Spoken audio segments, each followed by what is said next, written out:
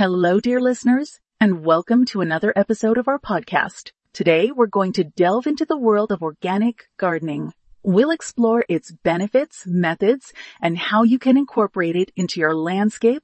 So whether you're a seasoned gardener or a beginner looking to get your hands dirty, this episode is for you.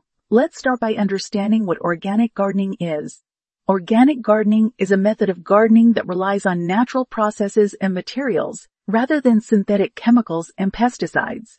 It's about working with nature, not against it, to create a healthy and sustainable garden ecosystem.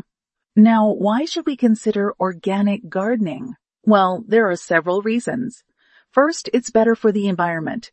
Synthetic fertilizers and pesticides can contaminate our water, air, and soil and harm beneficial insects and wildlife. Organic gardening, on the other hand, uses natural materials that decompose and enrich the soil, promoting a healthy ecosystem. Second, organic gardening is better for our health. Many synthetic pesticides have been linked to health problems, including cancer and neurological disorders. By avoiding these chemicals, we can reduce our exposure to these potential health risks. Third, organic gardening can produce healthier, tastier fruits and vegetables. Many gardeners swear by the superior taste of organic produce, and studies have shown that organic fruits and vegetables can have higher levels of certain nutrients than conventionally grown produce. So how can you start your journey into organic gardening? Well, it's not as complicated as you might think. Here are some basic steps to get you started. First, start composting. Composting is a process that turns organic waste, like kitchen scraps and yard waste, into nutrient-rich soil. It's a great way to recycle waste and provide your plants with the nutrients they need to thrive. You can start a compost pile in your backyard, or if you're short on space, you can use a compost bin or tumbler.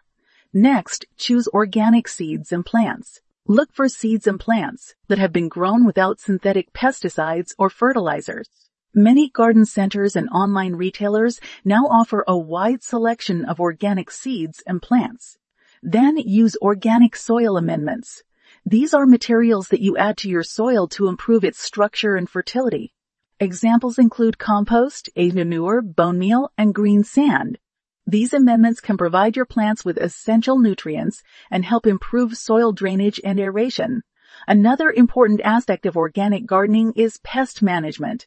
Instead of reaching for a bottle of synthetic pesticide, try using organic methods to control pests. These can include hand-picking pests, using barriers and traps, attracting beneficial insects, and using organic pesticides. Finally, practice crop rotation and companion planting. Crop rotation involves changing the location of your crops each year to prevent the buildup of pests and diseases. Companion planting involves growing certain plants together to benefit each other. For example, marigolds can repel certain pests, so they're often planted next to susceptible crops. Organic gardening is a journey, not a destination. It's about learning and adapting, experimenting and observing. It's about developing a deeper connection with the natural world and becoming a steward of the environment. It's about growing healthy, delicious food and sharing it with those you love. So why not give organic gardening a try? You might be surprised by what you can achieve with a little patience, perseverance, and a lot of love for the earth. That's all for today's episode, dear listeners. I hope you found this discussion on organic gardening enlightening and inspiring. Remember, every small step towards organic gardening is a step towards a healthier and more sustainable world. So let's get out there and start gardening organically. Thank you for joining me today, and until next time, happy gardening. Tandem Podcasts.